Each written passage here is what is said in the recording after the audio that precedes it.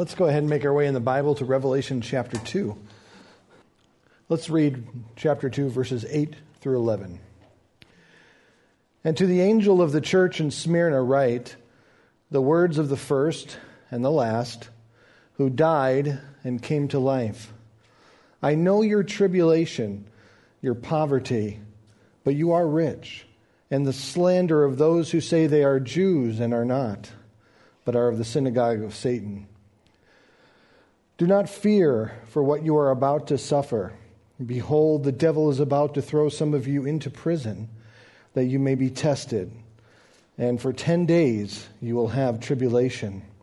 Be faithful unto death, and I will give you the crown of life.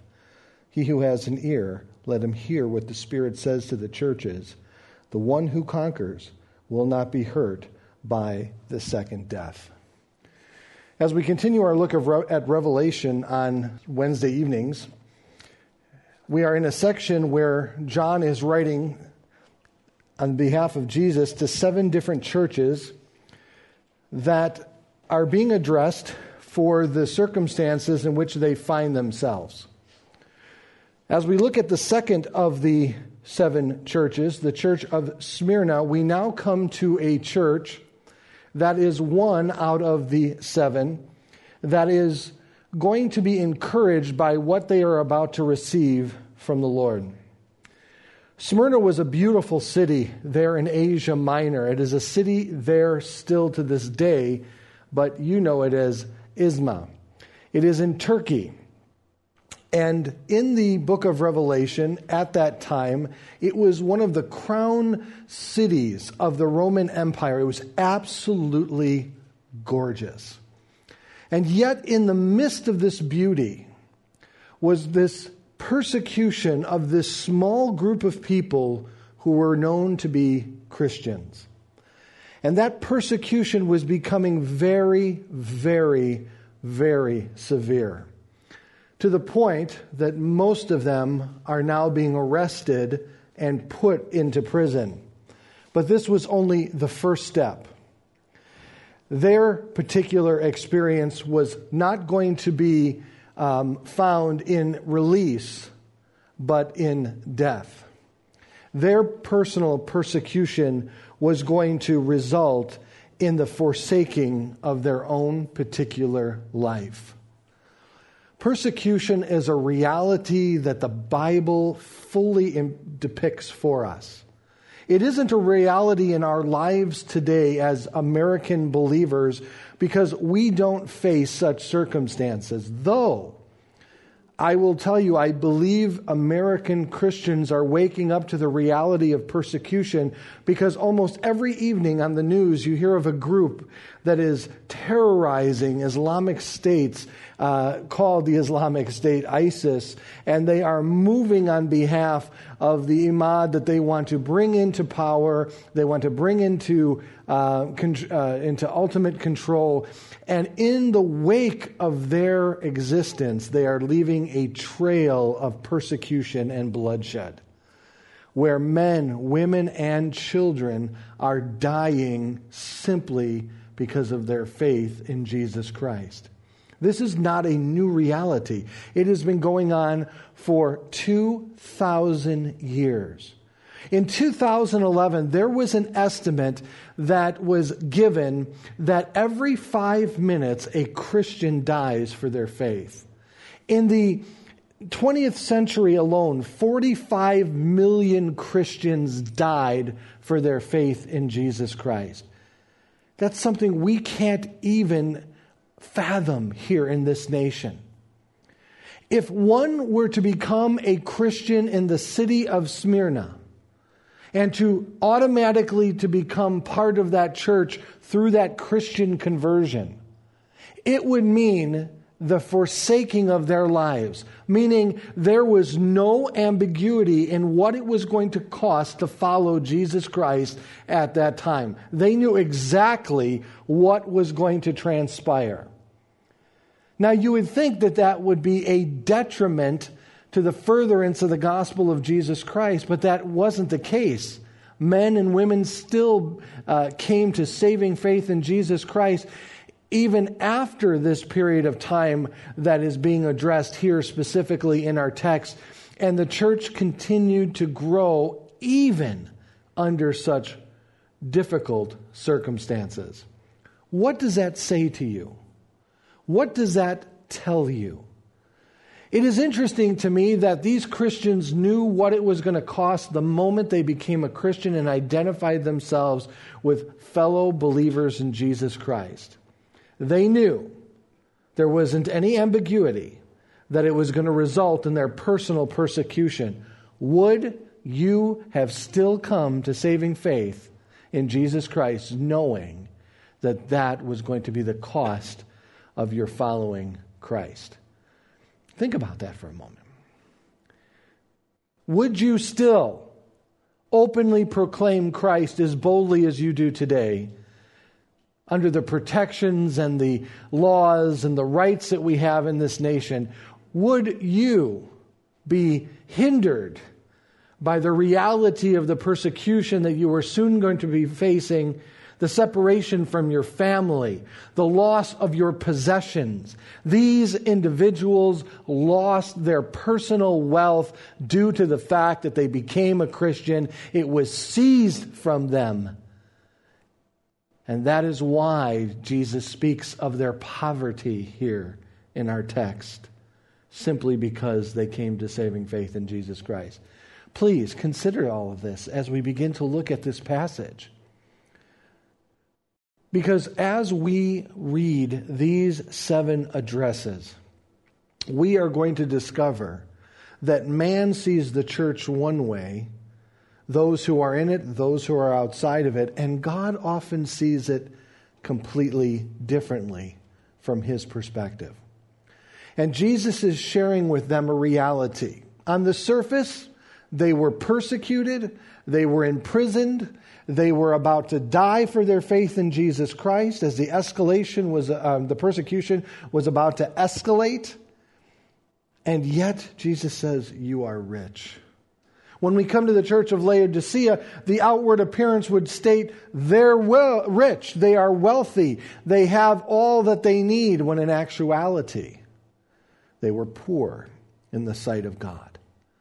How do you know that a church is healthy or not? What standards do you use to know if a church is healthy or not? Many American Christians have never asked themselves that question. Today, the overwhelming answers are usually confined to the different programs in which that church is offering. Does it fit all of the needs that my family has? Are the messages moving emotionally? Are they entertaining? Do they captivate my attention, or do I fall asleep during them? But when it comes to doctrinal integrity, often those things are not articulated and specified as qualities that one would look for in a healthy church, but they're fundamental. Also, the attitude and the culture of the believer within that church must be evaluated. Are they loving one another as Christ loved the church? Are they generous towards one another? Are they compassionate towards one another? Is there charitable actions taking place in and through their lives? Can it be determined that way? Because that's the true fruit of the church, is the members of the church and how they display their Christian faith. So it's very, very important that you understand how you are evaluating if you are part of a healthy church or not.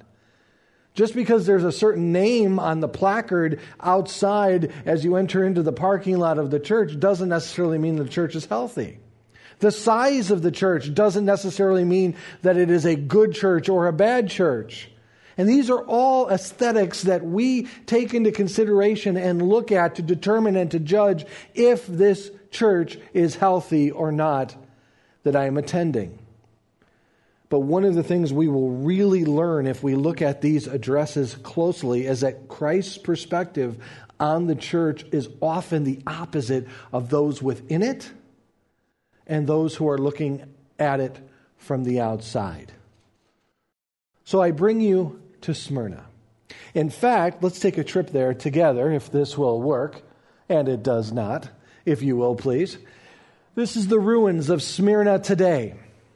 And in Smyrna, you can still see these ruins. Again, it is not called Smyrna anymore. It's Izmir, Turkey. It is a thriving city. And around the ruins behind me that you are seeing, there is a thriving city in the next slide. This is what it looks like today. A beautiful harbor city. 2,000 years ago, within this city, was a church that was being persecuted, that is on the brink of forfeiting their lives for the gospel of Jesus Christ. And as Jesus writes to this church, he has nothing negative to say about them. He admonishes them, he encourages them, he shares with them what they need at that moment in time. And one of the things that we will learn about this church in verse 10, those first three words, do not fear, are in a manner specifying that they were already afraid. They were fearful of what was happening to them.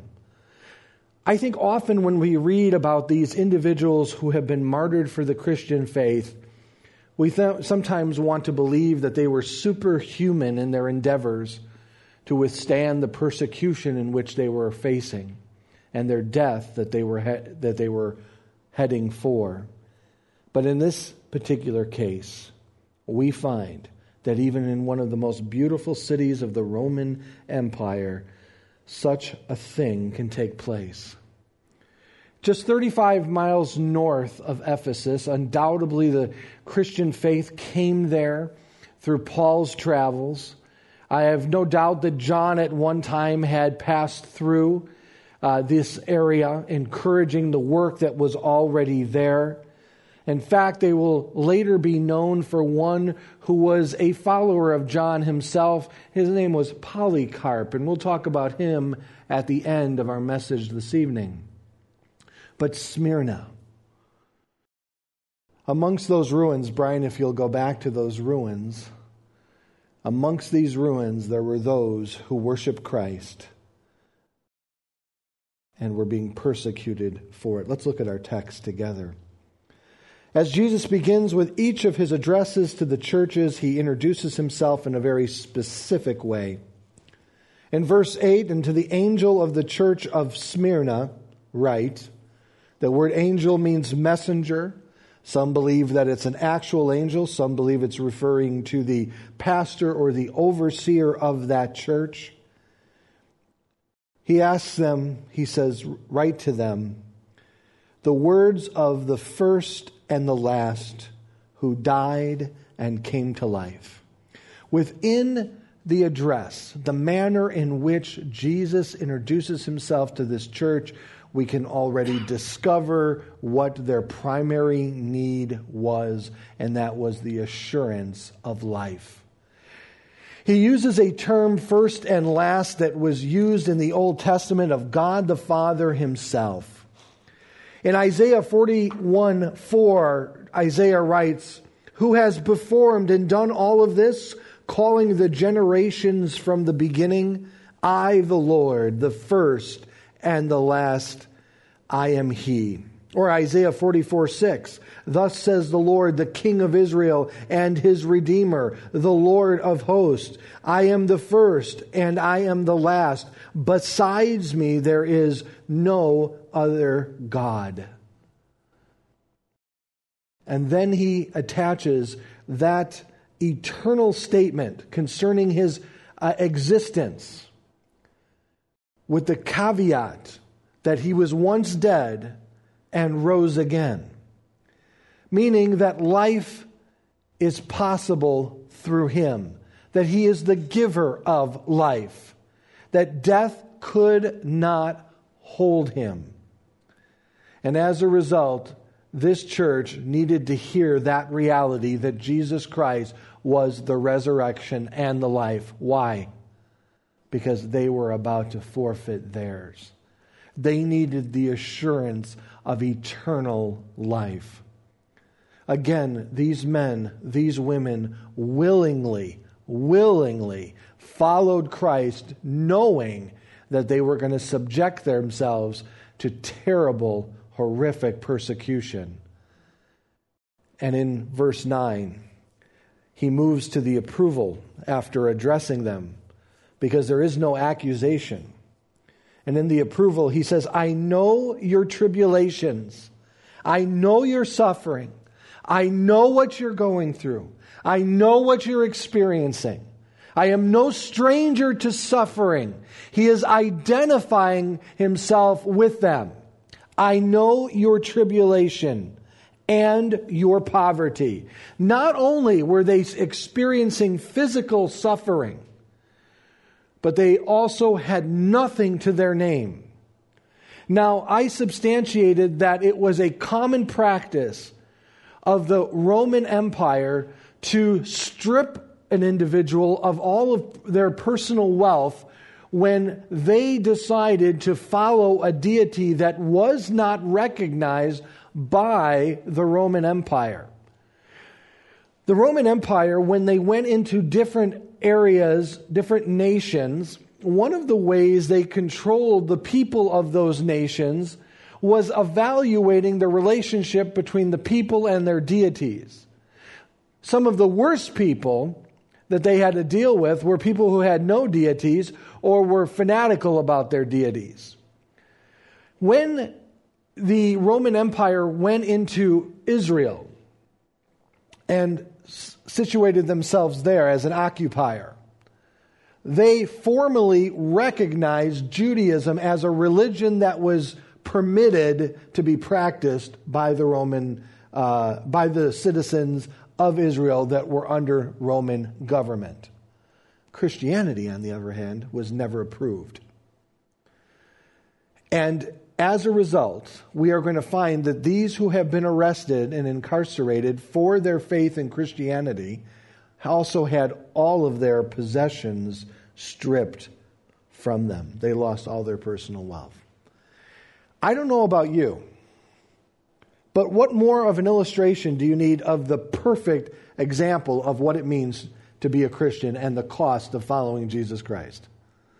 Right? Because in actuality, the moment we become a Christian, we are laying our lives down before the Lord God of the universe, saying, not my will, but your will be done. I'm now a living sacrifice. We are forfeiting our lives. That's exactly what they were doing. They knew that their acceptance of Christ was going to cause them to forfeit their lives. They had a visual illustration. When we become Christians, we are not masters of our own things, but we are merely stewards, right? All that we have belongs to God. Again, they knew that once they came to saving faith in Jesus Christ, the likelihood of their personal property being taken from them was very probable, and they would forsake everything for the purposes of Jesus Christ. I ask the question again. If you were to approach someone and tell them that your faith in Jesus Christ will secure you for all eternity, however, though, you're going to lose your life and lose all of your possessions, how many would be willing to go that route? They wouldn't. Today in America, to draw people to church, churches have come up with some of the most unusual manners of attracting people to church. Just recently, some of the members of our church received in the mail a Starbucks gift card if they would come and visit a particular church. They could redeem a card that they received in the mail, and they would be given a $5 or $10 gift card for Starbucks if they would come and visit the church. That's why our attendance has been fluctuating lately. Everybody's going to get their cards and they're coming back. But can you believe that? You know, really, I'm gonna bring Christ to the point of a gift card. No way. I'm not going to do it. Call it my pride, if you will, but I'm not going to do it. He's the Lord and Lord, King of kings. He needs to be exalted amongst all others. You know, it is Him and Him alone. I'm not a gift card. You can keep it, pal. No way. We have received brochures in this church. We actually get brochures to the church for other churches asking us to come to their church. And I've seen this, and I read it one Sunday, that they claim to have the most comfortable chairs of any church in the area. We've seen that one. Now think about this. These people were confronted with the reality of losing everything and their lives to follow Jesus Christ, and we're trying to attract people with comfy chairs and gift cards. Little bit of a disparity there between the two, isn't there? And the people here in Smyrna were willing to do just that, lose everything and their lives. He says, I know your poverty, but in actuality, that's what he's saying, you are rich. You may not look it. You may not feel it, but you are. Christ was looking at them with an eternal perspective. They were looking at themselves with a temporal perspective. Laodicea, just the opposite. They were looking at themselves with a temporal perspective. Christ was looking at an eternal perspective. Laodiceans thought they had everything. They were wealthy and were in need of nothing. But in actuality, they were poverty-stricken before the Lord.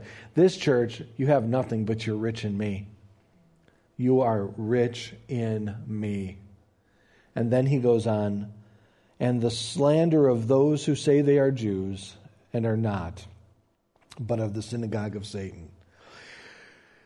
I agree with those who say that what was happening is there was a move of persecution, and it was going through the 5 stages of the development of persecution, and they were in a stage right now where it was slanderous, and they were being arrested, and their property was being seized from them. And then it was going to escalate to their actual death.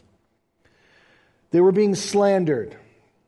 That slandering had undoubtedly the tone within it stating that the Jewish people brought this sect of Christians to the attention of the Roman governors and stated they are not one of the prescribed, permitted religions that you allow, and therefore it must be stopped. The Jewish leaders undoubtedly thought that they were serving the purposes of the God by stamping out this new move that called Christ the Messiah, called Jesus the Messiah, and that they were working on God's behalf. They were being slandered by those who should have known that Christ was their Savior.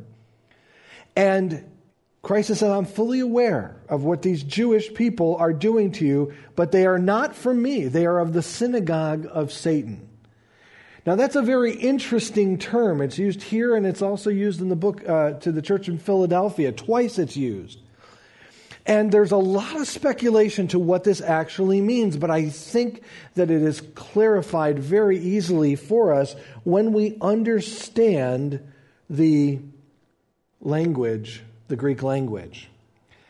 In Numbers chapter 16, verse 3, in our English translations of the Bible, it reads as this: They assembled themselves together against Moses and against Aaron and said to them, this is speaking of the uprising against Moses and Aaron, you have gone too far, for I and all in the congregation are holy, and every one of them, and the Lord is among them. Why then do you exalt yourself above, and then there's this phrase at the end, the assembly of the Lord. In the Greek Septuagint of the Old Testament, that is the Old Testament in the Greek language, the phrase here, assembly of the Lord, is the opposite of the synagogue of Satan, meaning it's the same phrase, it's just one for Satan, one for the Lord. They should have been acting on God's behalf, but they were not. Because of their rejection of Christ, they no longer were serving His purposes, and therefore serving the purposes of the devil. They were resisting what God was doing.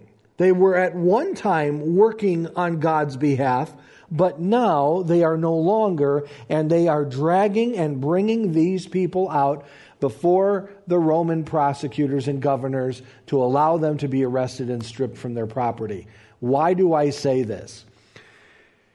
The Jewish people would have been much more in tune to what was happening with these Christians than the Roman government would have been. Rome was so vast in an empire that they had become so accustomed to so many different gods, so many different people, that most believe that the Roman Empire and those who were in the enforcement of the laws of the Roman Empire, they didn't really know which religions were permitted and which ones were not. Because they saw it all the time. They were in different areas. You walked across different areas and different cities. You have different gods. You had different people worshiping. And so it became a norm. They knew some were prescribed, others were not. But they didn't really pay a whole lot of attention. The only time that the Roman Empire really became actively involved in subduing these non-permitted sects of faiths is when the followers of those faiths were unwilling to bow to Caesar as Lord and deity. Now, when the Jews first brought this to the Roman governor's attention, it was because the Jews recognized that these individuals were now following this one called Jesus, whom the religious leaders in Jerusalem had rejected. They identified and said, okay, yeah, these are Christians. It wasn't until those same Christians stood up and would not submit to Caesar as a deity that Rome then became very interested in these individuals. And so it appears, and I agree with those who say this, that it was the Jews who started bringing it to their attention. They weren't really watching for it. It really wasn't any of their concern.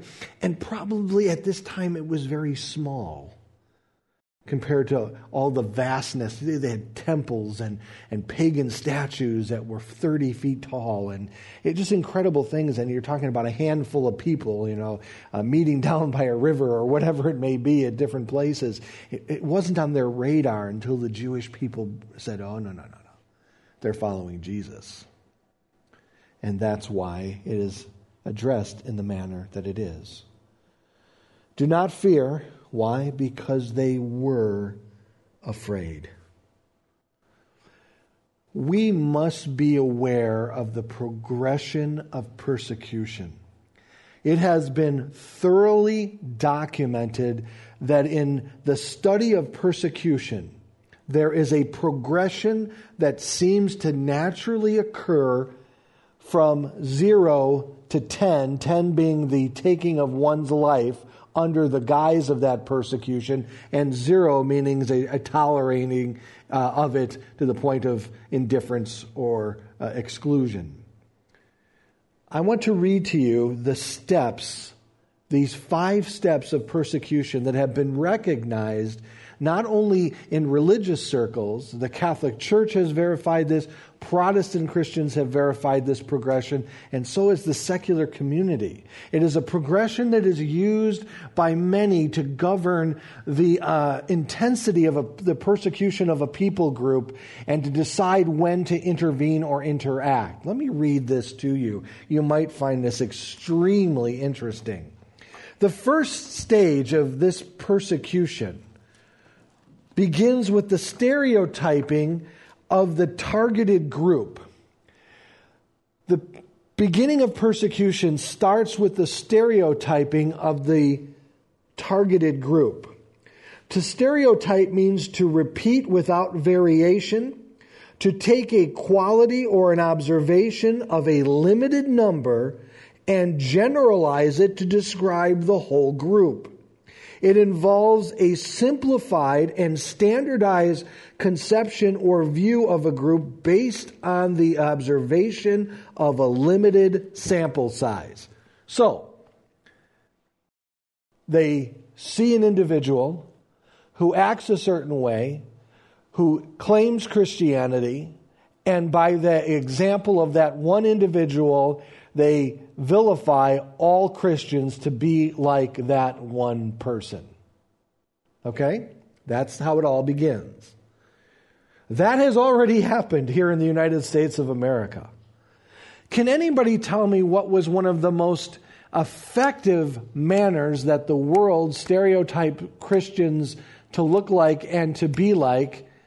And the world did it in one person who wasn't even a living individual, but an animated character. Can anybody think of an place or a TV show, let me give it to there, where a Christian was depicted in a very specific way that now has become the general stereotype? Ned Flanders of The Simpsons is absolutely correct. Think of how many people that you will come across that will equate you as a Christian to be like Ned Flanders. That's the process of stereotyping. Because the persecuting group doesn't want the followers of them to look at us as individuals. They want to look at us as an entire group. And we're all guilty. Okay? And we're all guilty. But then it progresses. The second stage of persecution is the vilifying of that targeted group for alleged crimes or misconducts. As the stereotyping grew in intensity, Christians who did not toe the line in the cultural revolution were described as, listen to these words, closed-minded, harmful to human dignity and freedom, intolerant, hateful, bigoted, unfair, homophobic, reactionary, and just plain mean-spirited, and basically bad people. That's the way that many view Christians today. They stereotyped us, then they vilified us, and then they moved us to a place of marginalization, the third phase of persecution. Marginalizing the target group's role in society, having established the false premise that the church and the faith are very bad and even harmful to human dignity and freedom. The critics proceeded, in the next stage to relegate the role of the church to a margin of society, meaning that the church can't play a role in society. Now, can anybody tell me where the world has done an exceptional job at eliminating the church's influence within the culture? Where? The schools. Absolutely. The schools would have to be number one. But that the very next one underneath that, can anybody tell me what that soon is going to be? Voting. They don't want our involvement in voting any longer. So they're going to marginalize it. They're going to make it more difficult. They're examining that polling places should not be held in churches any longer. They want to alleviate these things. They want to put it in a place where the church is then excluded from these. Now, this is all a progression of persecution.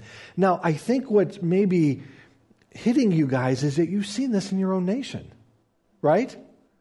Now, the fourth stage is, I think, where we are currently at now and will progress to in the near future, criminalizing the target's group or its works.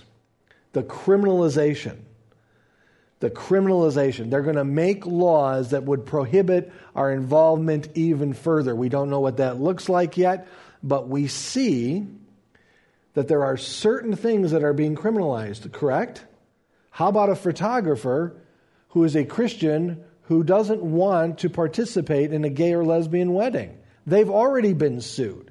And these cases are already being fought between the Supreme Court, etc. How about Hobby Lobby? We just went through this, where the court favored on their side, and I think they made the right decision. But conscience is trying to be controlled through legislation. And that's what's happening now, guys. But that's the fourth stage. The fifth stage is the persecuting the targeted group outright. And if current trends continues, Christians, especially religious leaders, may not be far from facing heavy fines or incarcerations. Okay? These are 5 steps that individuals look at to judge and to determine how far the persecuted individual has experienced in the way of persecution. It's scary to me to think that we are applying this to us here in the United States of America. That's hard to believe. This is why we need to ask ourselves, what role should we play?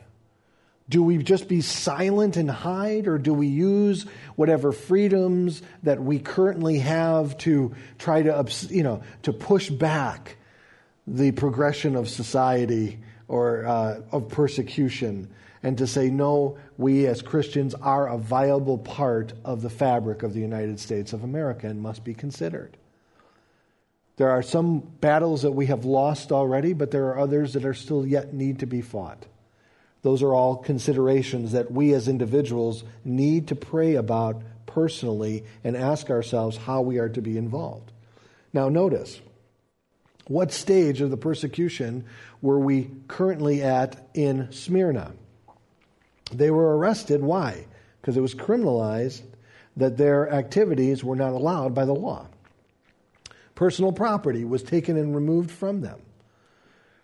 So now we see the escalation. Do not be afraid or fear, because they were fearful. They were afraid.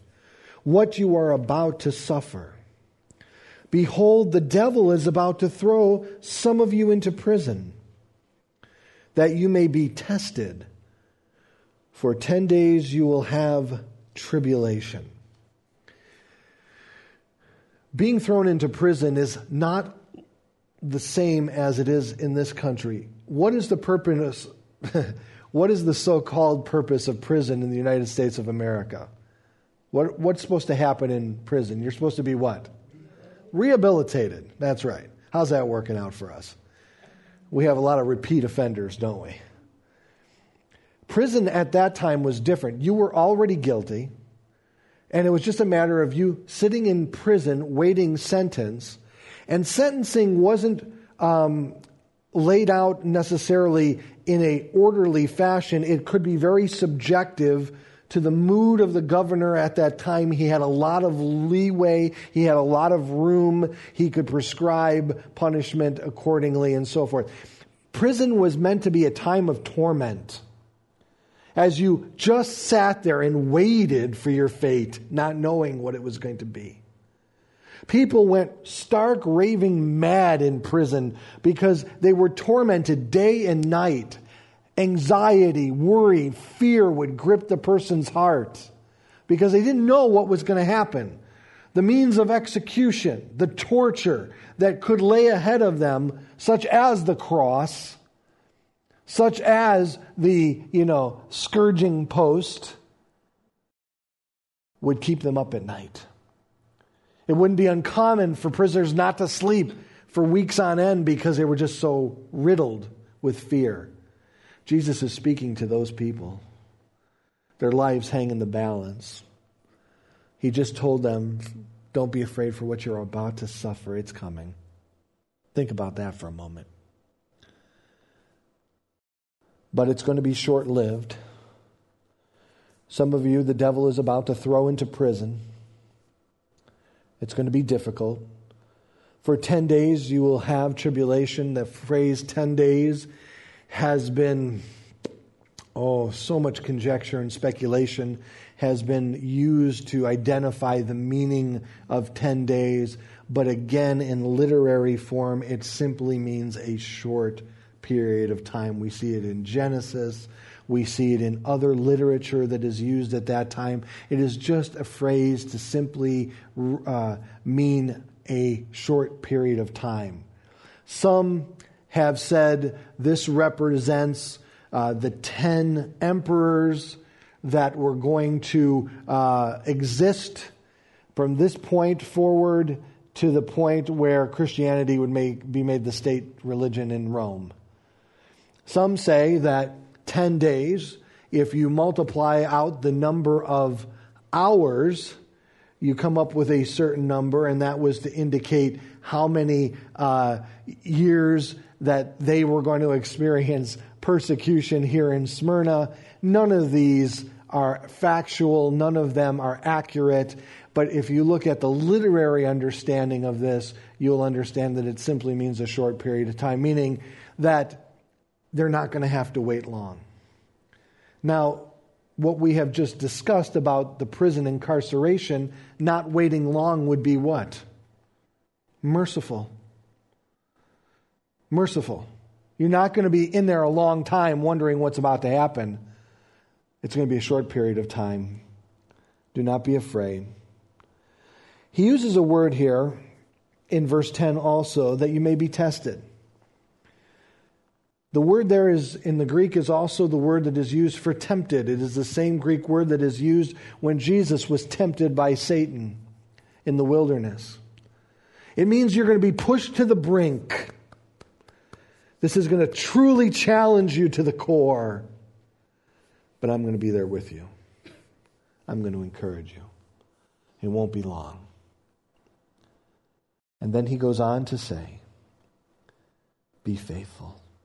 And what does he say? Faithful to what? It's going to escalate. Be faithful unto death. How many of you, when you pray, desire God to answer your prayers? All of us do.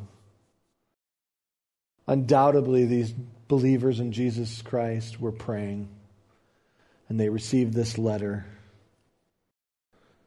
and God answered their prayer. But was it the way they wanted? I don't think so. They heard of the stories of Peter being delivered, right? He was arrested and he was delivered out of jail by an angel. They heard of John being boiled and it didn't work, so they had to send him to Patmos. So it was kind of like a day spa. He got to soak in oil and then went out to the island. Not for them. No, their Christian life would be exercised and it would be lived in a demonstration of Christ's suffering. And in that moment of suffering, they would be able to show Christ to those who do not know the Lord. I fervently believe that what softened the hearts of many was not only the charitable acts in which Christians did, which were huge. Remember when we read in Acts chapter 2, they looked upon the Christian church with favor. But when you read the accounts of persecution and you see the attitude in the heart of those who were exercising the sentence of death upon these Christians, dragging them out amongst crowds or into the middle of the arenas to be slaughtered by lions for the entertainment of the crowd. When a Christian was brought into the Colosseum, the crowd would start to yell, "Death to the atheist! Death to the atheist!" Because that individual, this is when Rome then became passionate about persecuting Christians. This happened sometime later after this period that we're reading about currently. When Christians refused to bow to their knee to Caesar and to worship him as a deity, the Roman people called these Christians atheists. And we're going to read about one named Polycarp who was brought into that arena. And he looked at them and he said, "These are the atheists." Persecution was a reality. Suffering was a reality. When you look at Jesus Christ, often we look and remember him as the soft, gentle servant that is depicted within the Gospels.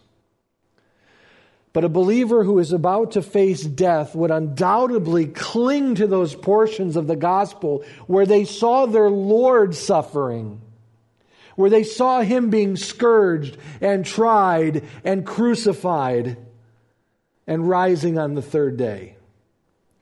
That's what they cling to at those moments because that was a reality to them.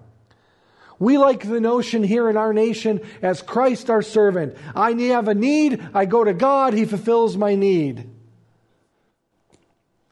But I often notice when I gaze at Facebook, when people get difficult news from their doctors and then have to face the reality of their own personal mortality, then all of a sudden they look at God in a different way, the one who is able to give life. It is amazing to me that we here in the United States of America, I would say by far, the number one, often most requested prayer request is a prayer to see someone through a medical difficulty.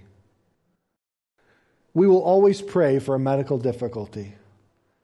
Jesus cares about medical difficulties. But often this is the greatest trial that we face as Christians, isn't it? It's a medical difficulty. I bring that to your attention here because of these words. I don't believe that we're just meant to learn this. I think God wants us to feel this. Have you ever been afraid?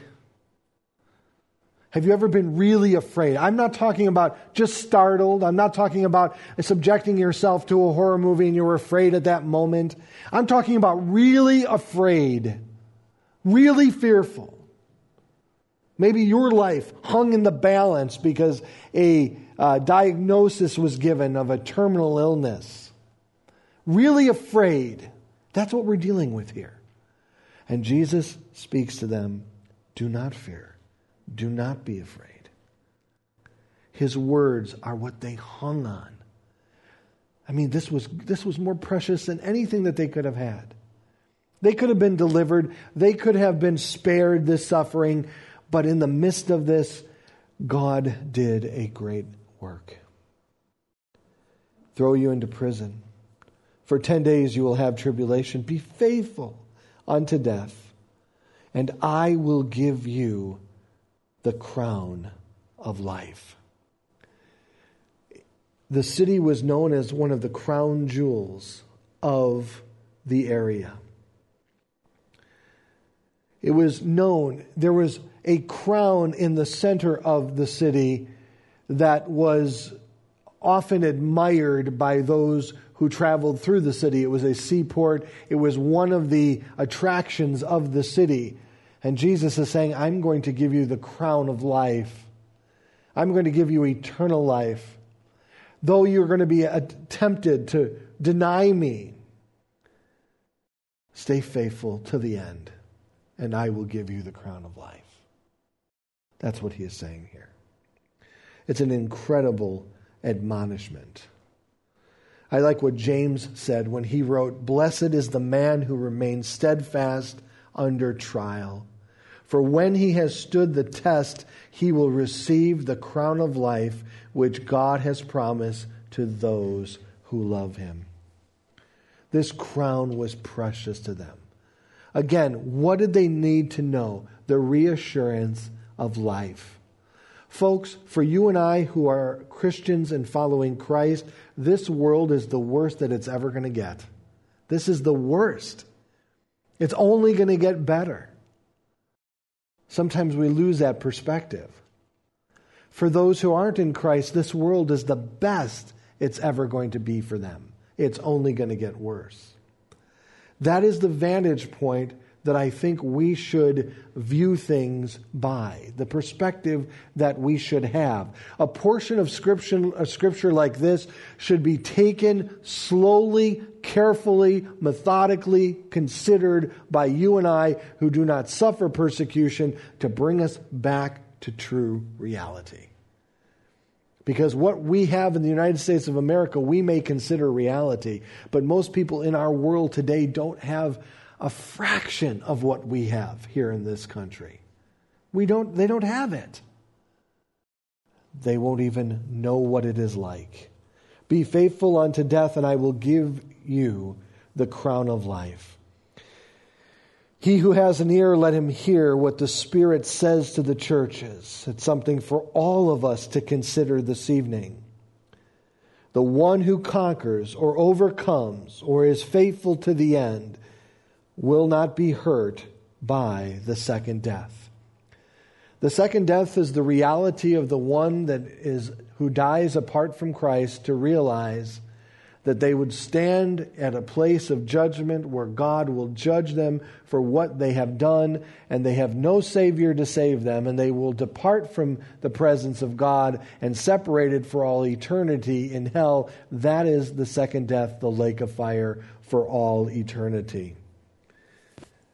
I like what one wrote when he said this: "It costs to be a dedicated Christian.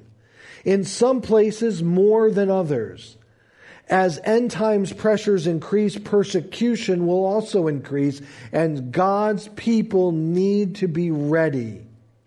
The world may call us poor Christians, but in God's sight we are rich."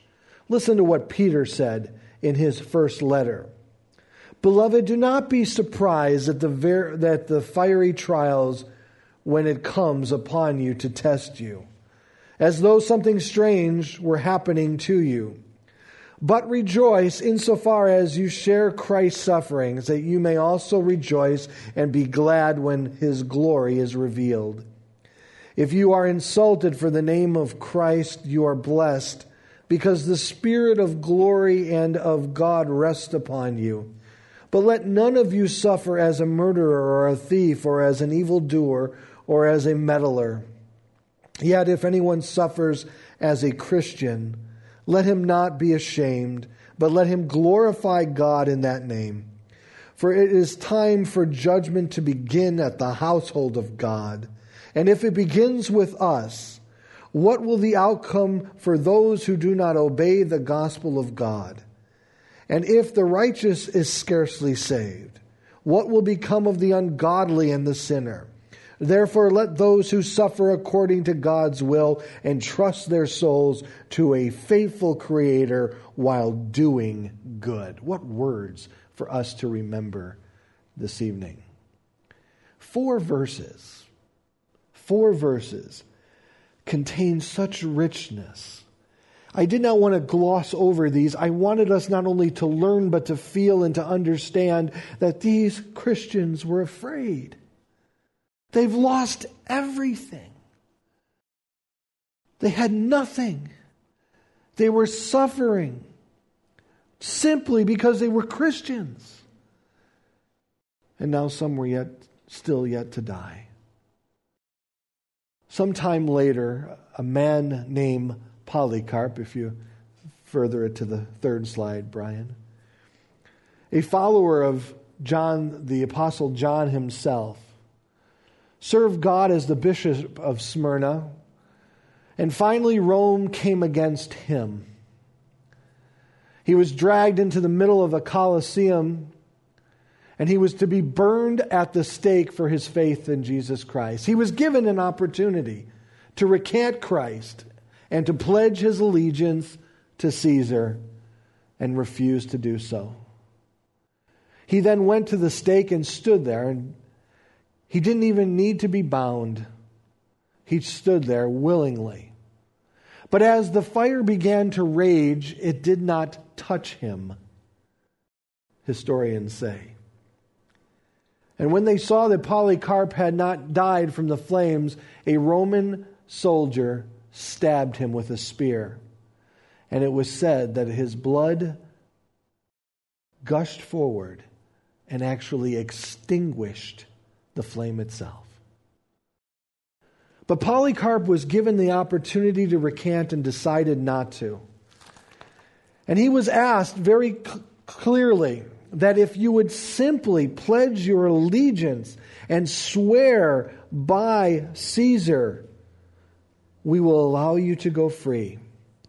This is what Polycarp said in reply. "For 86 years I have served Christ, and He has done me no wrong. How can I blaspheme my King who saved me?" And he went to his death. Persecution is a reality. It continues today.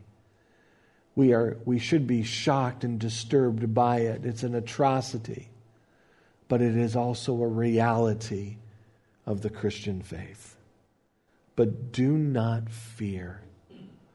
Be faithful even unto death. He who has an ear, let him hear what the Spirit says to the church at Smyrna.